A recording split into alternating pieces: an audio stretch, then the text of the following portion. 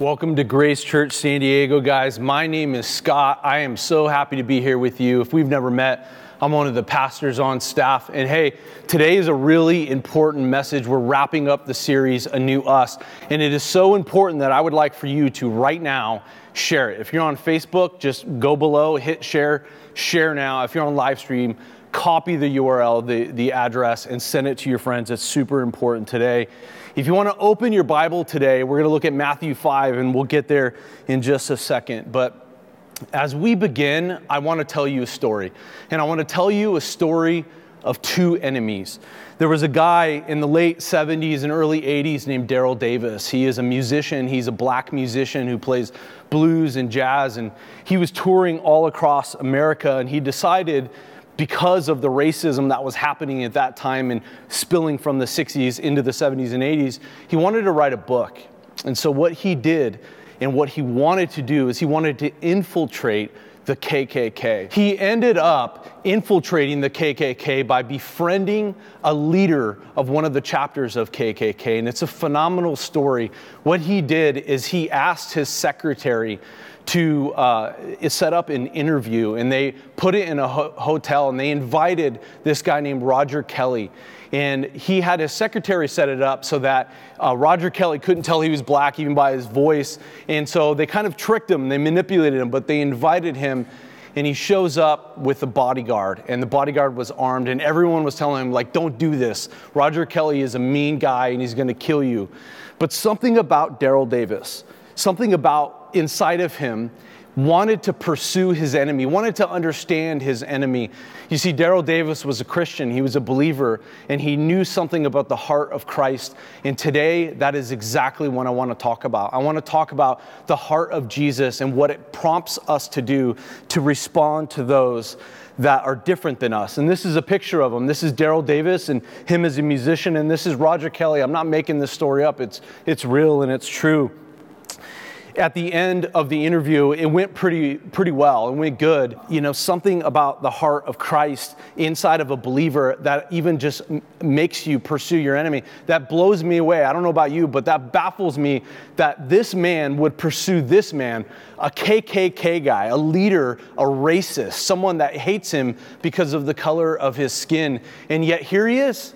He's pursuing him. Today, I want to talk about how we are to respond to our enemies. Clearly, these two are enemies. Instead of hating the racist, he responded and pursued with love. And that is exactly what we are to do. I want to remind you, in the very first message of this series, I gave the definition of an enemy. It goes like this. It's a person who is actively opposed or hostile towards someone or something. And I'm pretty sure that Roger Kelly was opposed and hostile towards black people and towards specifically Daryl Davis. This is what I see today. I don't see that happening. I don't see for you and I going across the line and loving our enemy. I see that the church is made up of people who are complaining, arguing, and fighting with people that are opposed to us. There's really no difference between us right now, Christians in 2020, and the world. And yet we are called to reach the world. How are we to respond? What are we to do? There's so many arguments on the table, right? Black lives matter, all lives matter. Wear a mask, don't wear a mask. You have the left, you have the right, and Christians are joining those fights and fighting across the aisle.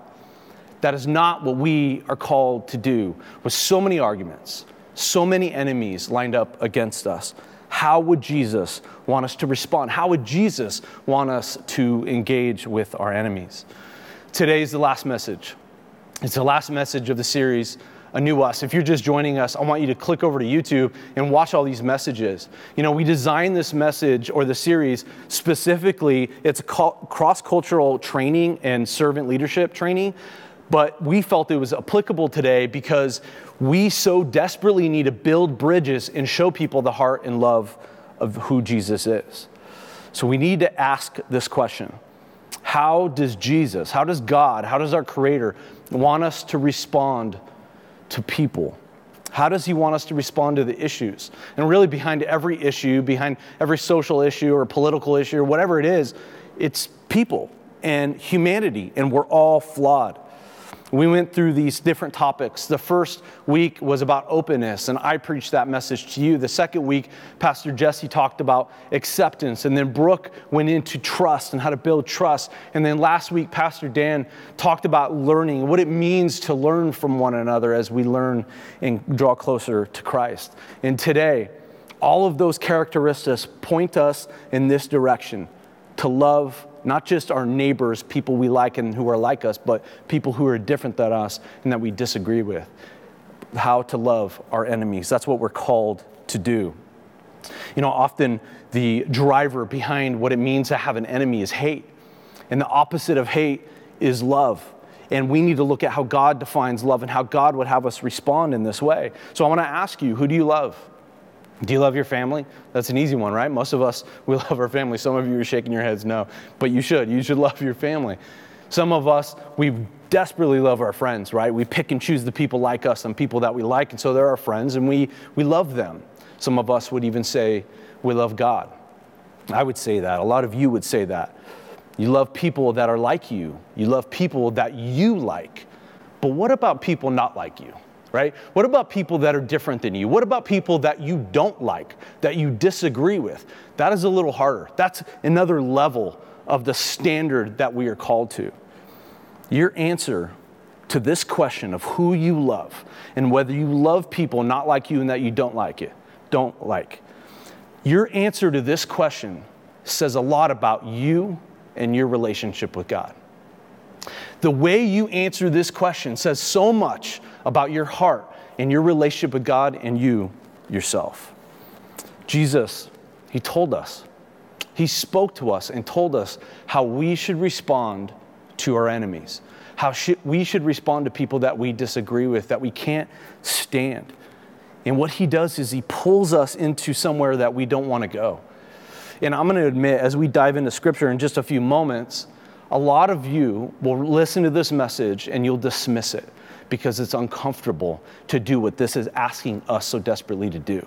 A lot of us won't go there and we'll just write it off as another Sunday message.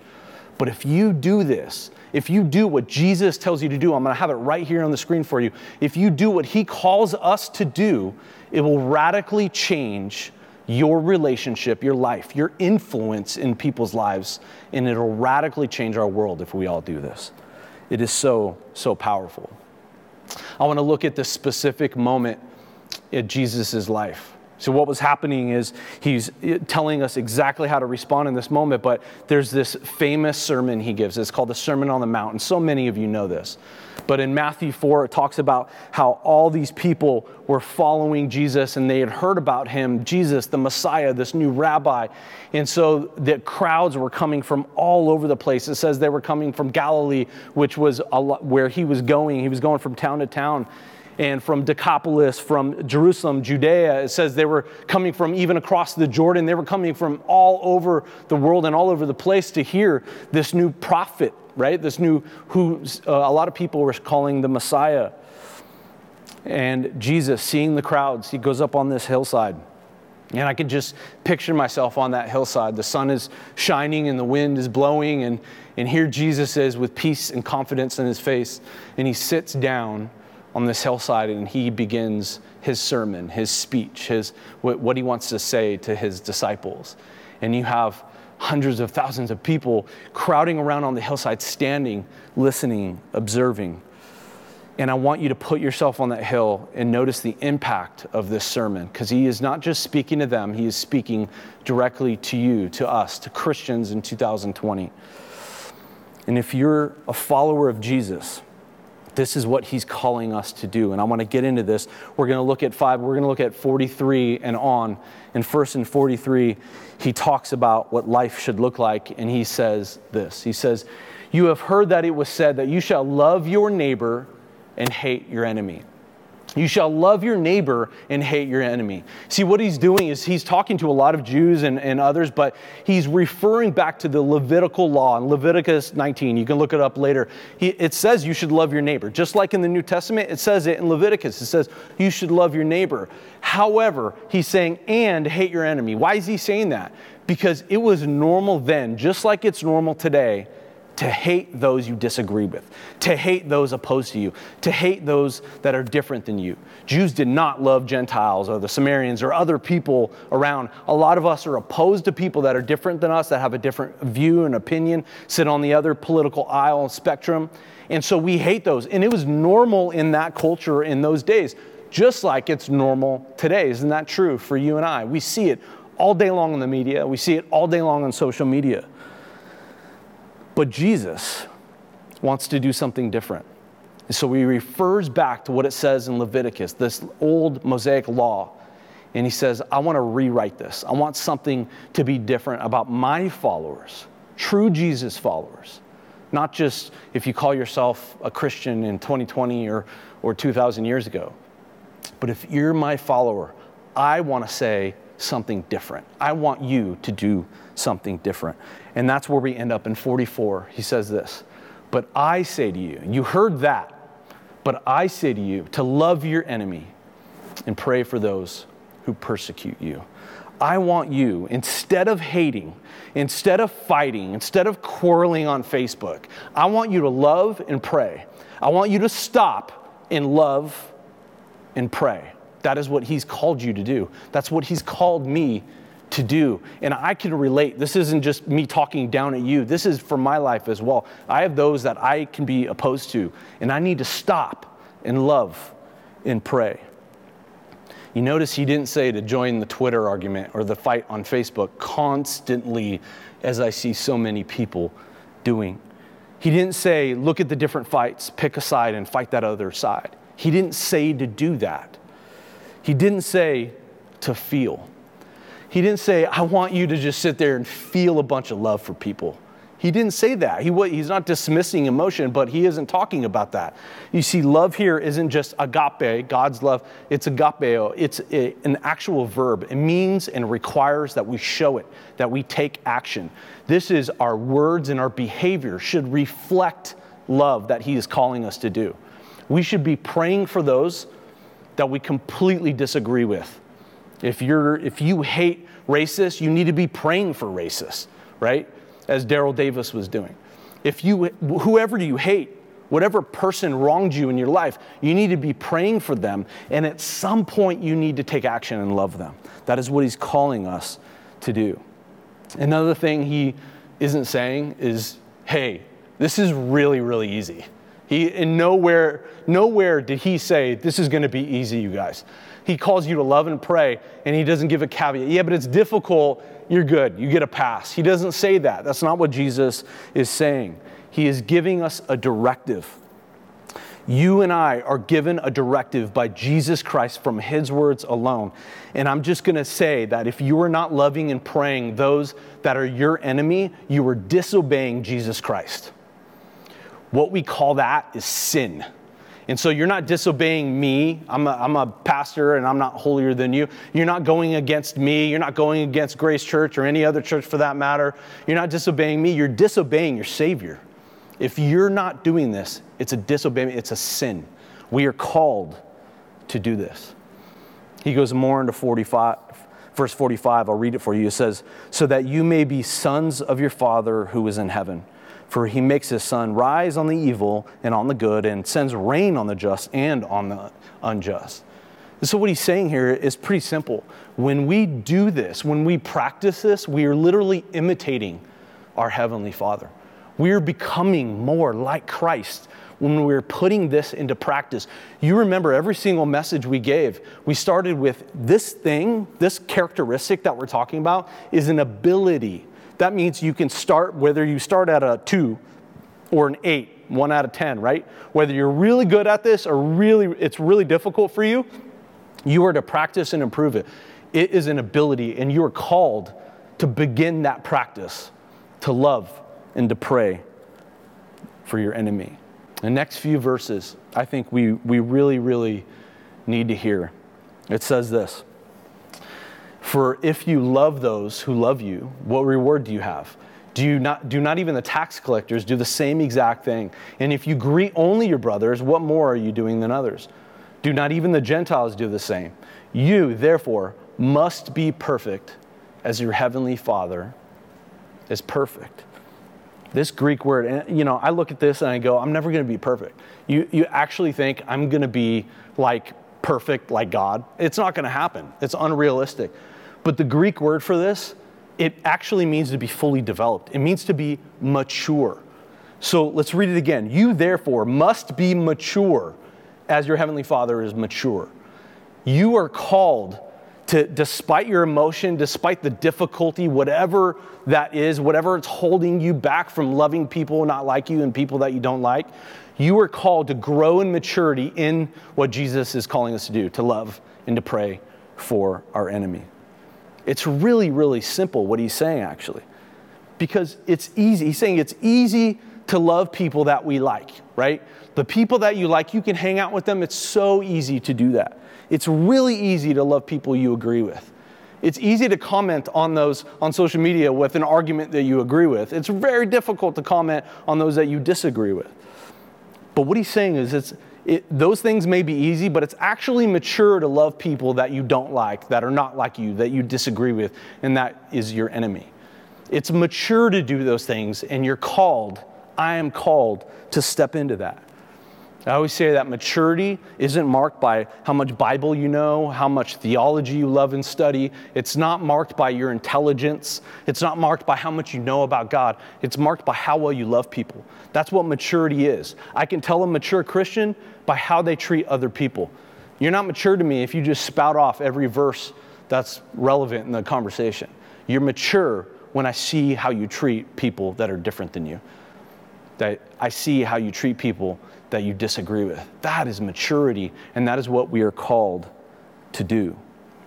So when we do this, we are more like Christ. We are more like God. And when we don't do this, if we don't do what he's asking us to do, we love ourselves more than God. That sounds harsh, but it is true. When we don't love our enemy and pray for those who persecute us, we love our opinions more than we love people. We love our position more than we love God. And that is just the simple, harsh truth that I have to deal with inside, and you have to deal with inside. Remember Daryl Davis? He chose to do this. He, at some point, had to read this and go, you know what, I'm going to obey. I'm not going to hate those who hate me. He was completely and totally hated by white supremacist racists, by this guy named Roger Kelly. And instead of hating back, instead of fighting back, he chose to build a relationship with them. What happened between them? You see, during the interview, it was really tense. And you can look this up. It's all on YouTube. You can watch the interviews. But it was really tense in that interview, and he comes in with his guard, and his guard has his gun, and Daryl Davis is scared for his life. Everyone told him, this guy's going to kill you when he sees that you're black, and you tricked him. He didn't even know you were black. But he comes in, he starts the interview, and it was really awkward and really tense, and he starts asking questions, and Roger Kelly would say, I don't want to talk about that, or he would give his answer that was completely racist and showed and displayed that he hated him. And then at a moment, Daryl Davis wanted to be hospitable. And so what he did is he got a bunch of sodas and he put it in this ice bucket and he put it on the table for the interview. And he put ice and he put the sodas in there. And at a certain point in the interview, the ice melted and the sodas fell down. And it gave a certain sound that may have sounded like someone was cocking a gun back. And it was a very tense moment. Both of them locked their eyes and they stared at each other with intensity. And it was a very tense moment. And then all of a sudden, they realized what had happened with the ice bucket, and both of them started to laugh. And it showed them that, fear in that moment it was dumb. And it lightened the mood, and they ended up finishing the interview. And as Roger Kelly was leaving, he gives Daryl Davis his KKK business card. And he says, hey, yeah, keep in touch. Good luck with the book. And Daryl Davis would call him and say, hey, I'm going to be in the area. I'm going to be playing music at this show or this club or whatever. You should come down. And they began a relationship. And after the course of a couple years, they would go to each other's houses. They would go out to lunch, out to dinner, and they developed this friendship. Roger Kelly would invite Daryl Davis to a Klan rally. And news started to catch wind, and it became national news. And Roger Kelly is interviewed, and he said, why do you have this friendship with this black guy? You hate these people. And he says, we have a friendship, but I will never leave the KKK. It is cemented in me. Those were his words. A little later, Daryl Davis is interviewed, and he said, yeah, I know he said that, but there's cracks in his cement because of our relationship. And then soon after that, on camera, you can watch this if you Google it, Roger Kelly is on film renouncing the KKK, and he takes off his cloak, he takes off his hood, and he gives it to Daryl Davis as a gift. And throughout the next 10 years for Daryl Davis, almost 200 people renounced the KKK because he developed a slow and steady love and friendship and relationship with members of the KKK. He knew what it meant to love and pray for his enemy. And I'm just wondering if you're willing to do something like that, because that is something so impossible. It's something I would look at and say, are you kidding me? This is what they look like together as friends right before he renounced it. And I look at this and say, this is so impossible. This isn't something that we see today. And I got to be honest, I don't see us Christians doing this. I don't see us reaching across the aisle to our enemy and loving people as we should. I'm not seeing that. And I want to see that. I want all of us to experience this kind of relationship, this kind of love that God has calling us to do. Love your enemies and pray for those who persecute you. Do you do this? Do you love them? Do you pray? God loves your enemy, but do you? And instead of our dysfunctional Facebook fights and our complaining, I think that instead of our, internal tension and frustration and then lashing out at people, we should stop. We should pause. We should stop and allow God to change our hearts so that we can become more like Him by putting this into practice, to love and to pray. And if you're one of those people like, this is just me, I'm older, right? Or I'm set in my ways. No, change. You can absolutely change. Don't use that as an excuse. I see a lot of people too saying, love your enemies and pray for those who persecute you. Yeah, I get that, but there's no buts. This is a commandment by your Savior. Jesus is saying, do this. Don't just talk about it and then say but and justify your behavior. Do this. Put this into practice. So what does this look like for you and I? How can we do this? I'm going to give you something to do, and I can't make you do it. I mean, maybe I can. If you want to put your address in the comments in 10 minutes, no, I'm not going to do that. That'd be weird. But listen, here is something you could do. I want you to take out a piece of paper or take out your phone. If you're on your phone on the message, don't do it there. But take something out and write down someone's name that's your enemy. Write down, maybe it's a people group. Maybe it's all of Republicans, all of Democrats, all of whoever it is for you. And I want you to begin to pray for them. Maybe reverse it. Start praying for them, and at some point, reach out. At some point, do something with your words or your behavior that shows and demonstrates that you love them. Don't take too long. It will never be comfortable. But I want you to do this. Take something out and put this into practice, and you will be changed by it. If you need to apologize for something, do it. If you need to not talk about a specific social issue just to show you love them, do it. If you need to forgive someone, then do it. Work on it. Work on that ability of what it means to love and to pray. Let's obey the words of our Savior. If we are His disciples, His true Jesus followers, let's do this. Grace, we can completely change our church, San Diego, and our world if we would only do this. Daryl Davis demonstrated it for us. And I want to walk in Jesus' footsteps. I want to become more like Him. And I want us to pray in a moment that God would take root in our hearts so that we would do this together. Let's pray together. Heavenly Father, I pray for those that are watching this that don't know You. Some people online right now don't know You. They don't have a relationship with You. And so if that's you, I pray that you would call out to God. Maybe you felt that you're God's enemy, and you're not. He died for you. taking in and understanding and receiving the gospel of Jesus Christ is acknowledging your humanity. It's acknowledging that your heart needs to respond back to its creator. Jesus is the Son of God who came to earth to die for your sin. And you don't have to earn it. You don't have to work for it. You don't have to do all the, here's the 7 steps. You don't have to do any of that.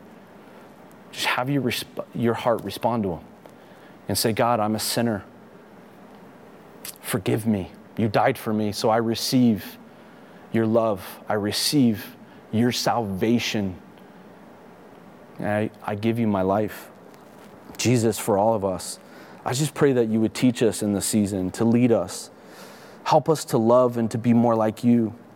And may your Spirit guide us in that direction. And God, I just pray that our lives would reflect who you are so that we would show the world who you are. We love you in Jesus' name. Amen.